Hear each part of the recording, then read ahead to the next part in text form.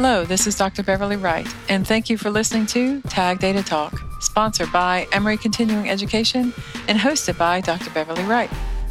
Emory Continuing Education offers many certificate programs related to the practical application of machine learning, data science, advanced Python and Tableau, and other analytics tools and methods. These applied programs leverage experienced executives, academics, and practitioners with advanced degrees to deliver these Saturday courses typically taught in around 10 weeks. Learn more about the emerging technology programs at Emory Continuing Education to help boost your career advancement at ece.emory.edu. I hope you enjoy this episode of Tag Data Talk. Hello, this is Dr. Beverly Wright, and welcome to Tag Data Talk. With us today, we have Jason Schlachter, and we're talking about landing a career in the AI field. Thanks for being with us, Jason. Yeah, thank you for having me, Beverly. I appreciate it. Awesome. Well, let's start off with a little bit about your background. Tell us, why are you so cool? Why do you presuppose? So I'll try to answer that question half seriously. I mean, I get to direct and prioritize research for a Fortune 20 something company, and that's a really amazing thing to do because we've got incredible talent. The digital team is literally hundreds of people, and having that amount of people and that amount of funding to drive change to tens of millions of Americans is just an incredible responsibility and humbling, but also extremely exciting. Very nice. What makes me cool? So I came into this field from also a military and intelligence background, where I spent a lot of my career. So it always sort of has this air of mystery that is probably way more than it should be. So that's sort of like the very cool. And weren't you were at CPG companies before, or technology companies? Like a little bit more on your background. Right. Yeah. So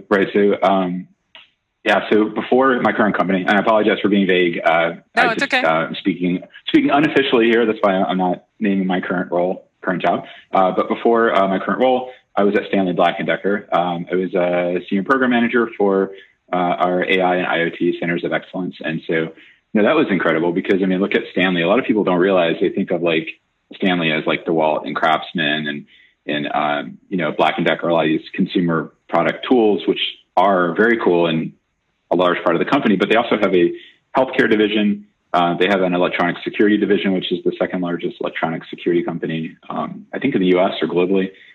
They've got an automotive manufacturing business. They also help manufacture iPhones, for example. Awesome. And they've got industrial infrastructure. So imagine looking across all these businesses and trying to apply AI and drive product. It's really sort of incredible.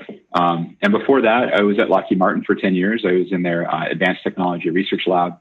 A lot of people know like Skunk Works is sort of like the cutting edge kind of crazy lab at Lockheed.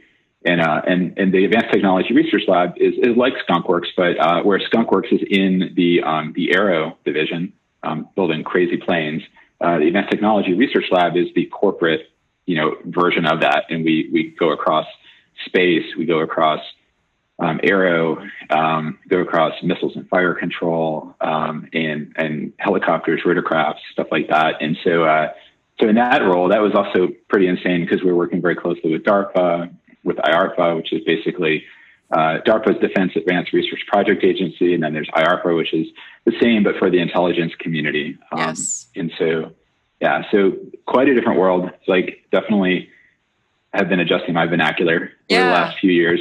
From very nice. First contact with the enemy to let's see what customers think, So it's very different, but it's funny because there's probably so many parallels. There are probably more parallels than there are differences, which is cool. And you've been squarely kind of on the AI side of data science more so than, predictive analytics or whatever. It seems like your world's been more AI focused. Is that fair? Yeah, definitely. It's been very, very AI focused. And it's, in fact, the data science kind of came about right while I was doing AI. Right? Like when I, there wasn't data science initially. It was really AI and math. So so for how I started, I went to undergrad. I got a degree in cognitive psychology, cognitive science, anthropology type background. Worked for a little bit, and then the .com collapse happened, and I went back to grad school because it was the easiest thing to do. And so I went back to grad school for artificial intelligence. But when I studied artificial intelligence, like machine learning was not that popular. Right. It was primarily, production systems, Blackboard systems, cognitive architectures, a lot of Lisp and Prolog. Any kind of like machine learning, I had to hand code it in C. There were very little frameworks available. Open source software wasn't really a thing back then. Wow. It had started, but it wasn't really, what it is today. So it's been a wild ride because back then my dad was like, why are you studying this? Like, there's no careers in AI. Like, why don't you study something where you can get a job? And I know we're going to talk about careers in AI, which is why I bring it up, because I got started by studying something that my parents were hounding me to drop out of the program because there's no jobs in AI. Right. And the funny thing is they were right. Like, I graduated and there were no jobs. It was still AI winter. And that's how I ended up doing DoD work, because the only jobs in AI across the entire country were really like university research jobs or DoD. Yeah. Yeah, no, it's changed now, right? I mean, in 1989, I changed my major from accounting, something, older profession, I'm very steady, that sort of thing, like well-known, always hiring, into decision sciences. And my parents made fun of me relentlessly. Oh, look at the decision scientist. What is decision science? Exactly. And now it's like everybody knows what that is. But so I can feel you. So we're talking today about landing a career in the AI field. And so before we get too deep into it, what would you say, how would you define, like, what do we mean when we say AI? And it's really interesting that you started AI and sort of went to data science a bit, because typically I think we see a different kind of path, like data science that grows into AI. But how would you define when we say landing a job in the AI field, what is that? Yeah, great question. I'd love to answer it. Just a quick thought though. I don't think I've gone to data science. I think that different people will see me through the lens that works for them. But my internal lens is still one of AI and not data science. So what does it mean to have a career in AI? So there's so many different roles that are available now. And that's kind of what I wanted to talk about. I think that for a lot of people, I think the default assumption is to do something in data science or AI, you need to have a very strong math background, because AI is basically math, it's applied math, or you need to have a very strong programming background if you're going to be like an engineering kind of role in that space. And those are, in many ways, the easiest to get and potentially best paying roles. So I understand that focus. And if you want to build things, and be in the weeds and do engineering, those are other roles to pursue. But I think what I wanted to highlight was that there's a lot of other roles that are there for people who want to be at the front of this moving wave of capability and technology, but don't see themselves as software engineers or mathematicians. And so maybe I can park all the traditional sort of like engineering and math type entry points and kind of talk a little bit about other options that are, I think, in many ways going to be more important and more plentiful than the hardcore AI roles. So what we're seeing in the industry is a shift where like a lot of the things that we had to do manually are becoming automated. So like I was saying when I was in grad school, like one of my first assignments was build a framework for neural networks. And we didn't just build a framework because they were being pedantic. We built a framework because there were no frameworks for neural nets. Like unless you wanted to use one that somebody wrote in the 1980s in C, then you would have to build your own. And so now, you don't do that. You just pull down a package.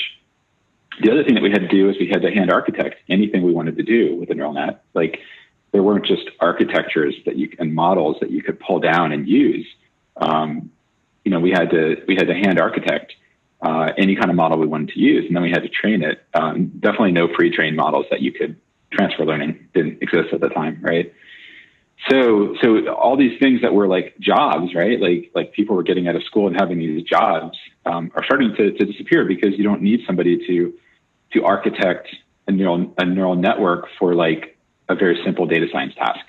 Like you just know that you're going to get a package and you're going to do that. So these roles are starting to become more elevated. So I think to that end, people who can understand what's happening with AI, understand like where you apply one technology versus another, and then can try to solve business problems and be the voice of the business, I think is a great place to be. Like there's research lately that shows that 90% of AI projects fail. And, you know, I would assume that the vast majority of those fail for non-technical reasons. I've almost never been in a situation where we had to build a model for something and our performance wasn't there. And that's why the program went away. Like that's almost never the case. I mean, when you're doing DARPA work, right? Sometimes for DARPA work, it happens. Like we need you to build an algorithm that's going to land the Mars rover on Mars. Like, right. Then you have some risk. Yeah. But generally speaking, I mean, it's not a technology risk. So I think a lot of times, you know, if you're interested in thinking about how to solve problems, mm-hmm. and you're interested in creative solutions and having a vision, then you could really, you know, be in an AI role, and you can drive the field forward without really having to build the models or even fully understanding how the models are built. Okay. Pause here for a second.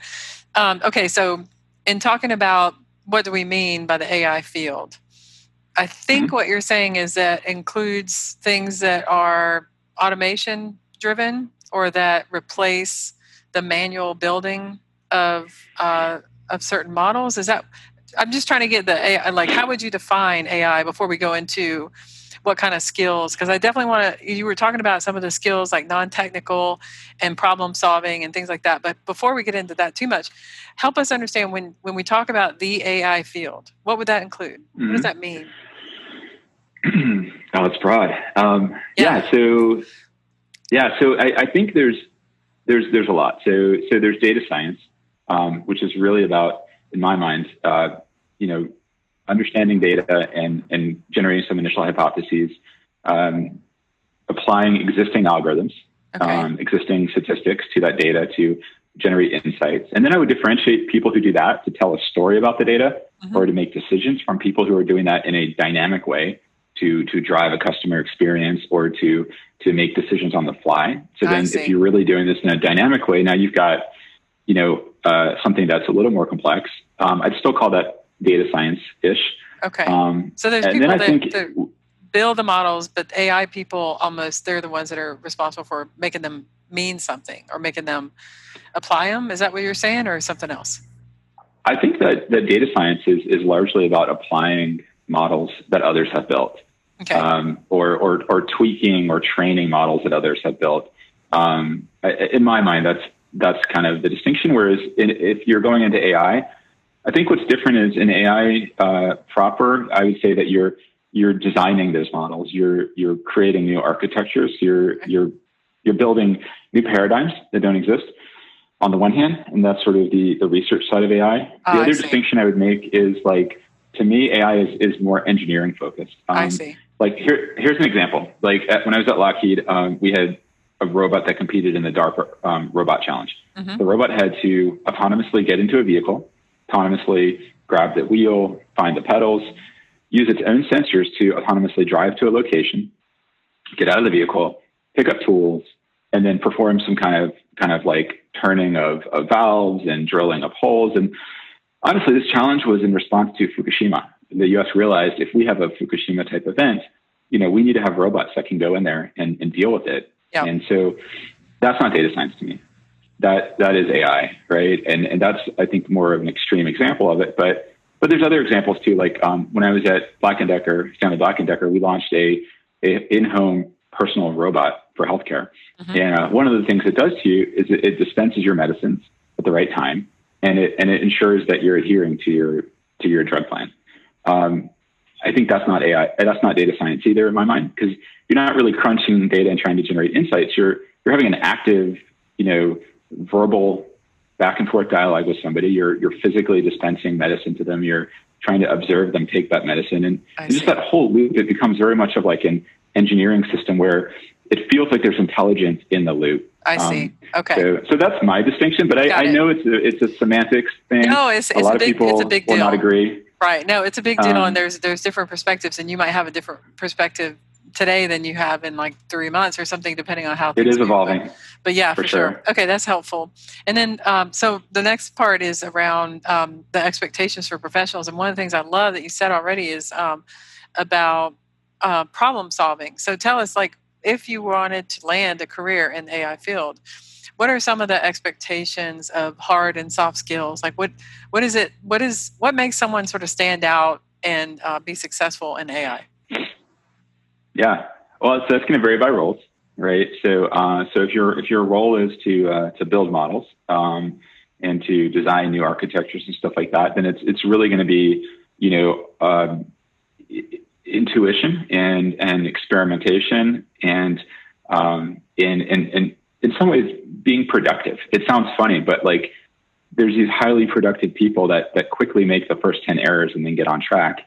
And I know that I can turn to those people for a solution. And then there's people who maybe as smart and as skilled and as creative, but it's going to take them longer to get past those hurdles. And they may even kind of stop at the 9th hurdle and say they don't think it's doable, right? Like some of the things, one of the phrases that I love to think about is like, for some of the more interesting stuff I've done in my career, people told me it's not possible.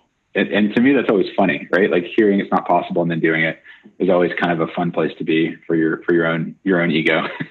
And so I think that tenaciousness and that productivity is important, especially if you're building models. On the problem solving side for business, I think that what I see happening a lot is businesses provide sort of ill-defined requirements, or they don't even know to ask the questions. This is honestly, that's the biggest one. I would take ill-defined requirements over not knowing what questions to ask. So, I mean, a lot of what I've done in the past is I'll go into the strategic planning sessions with the C-suite of a business and really elevate their thinking around what's possible. So poking holes in their existing process, like, why are you doing it this way? Is that assumption really valid? Oh, it's based on the fact that you think you need to do X, but have you considered that you don't need to do X?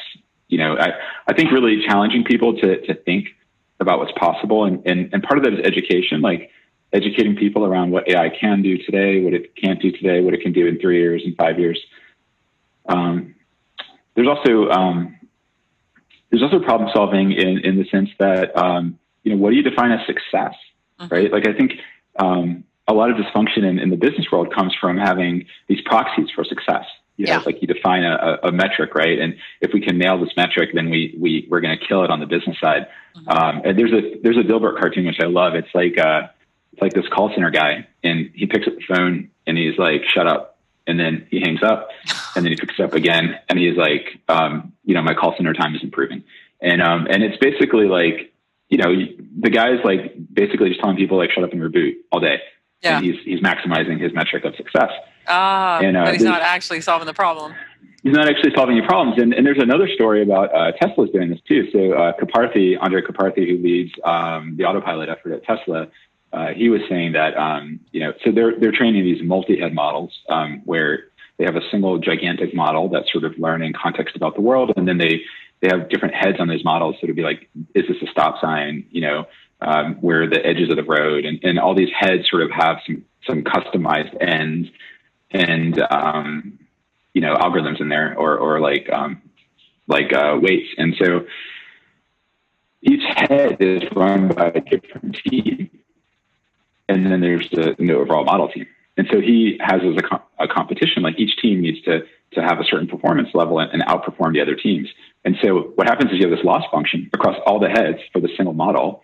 And you're saying that the teams realize that they could just like put a coefficient in front of their loss function, and they could just be like times 10. And now when you're training this overall model, their one head gets like 10 times the weight of any others.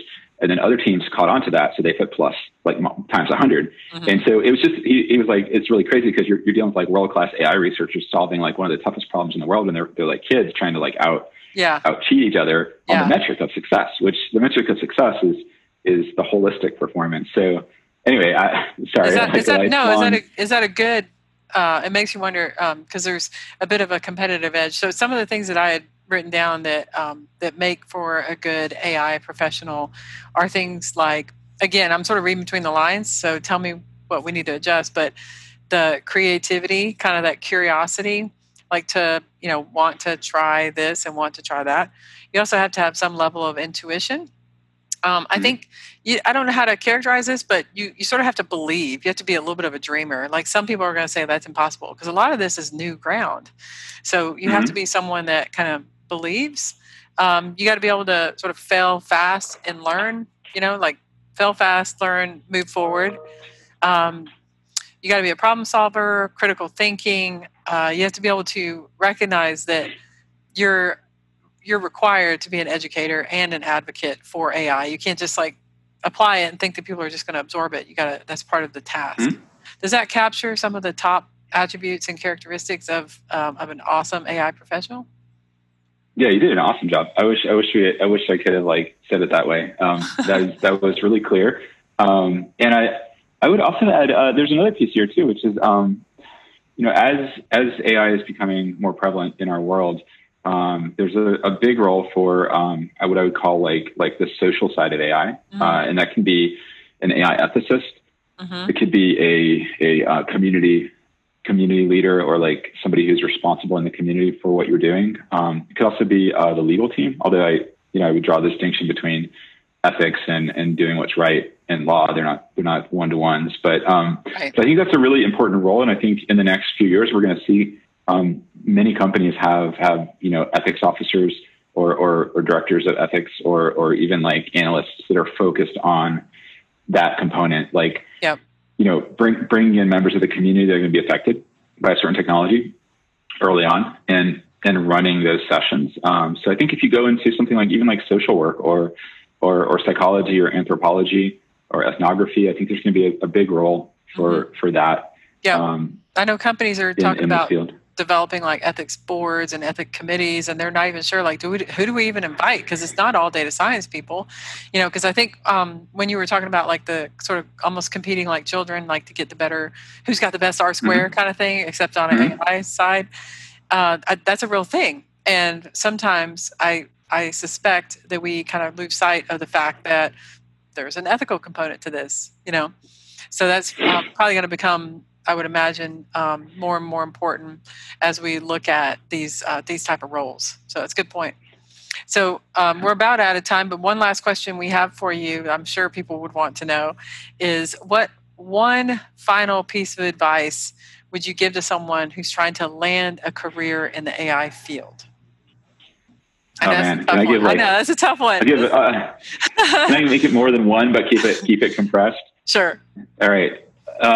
Okay, so obviously lots of roles we talked about here, but I would say be passionate, be informed, have evidence of the work that you've done. I think if you want to get a job, make sure you've done something that you can show.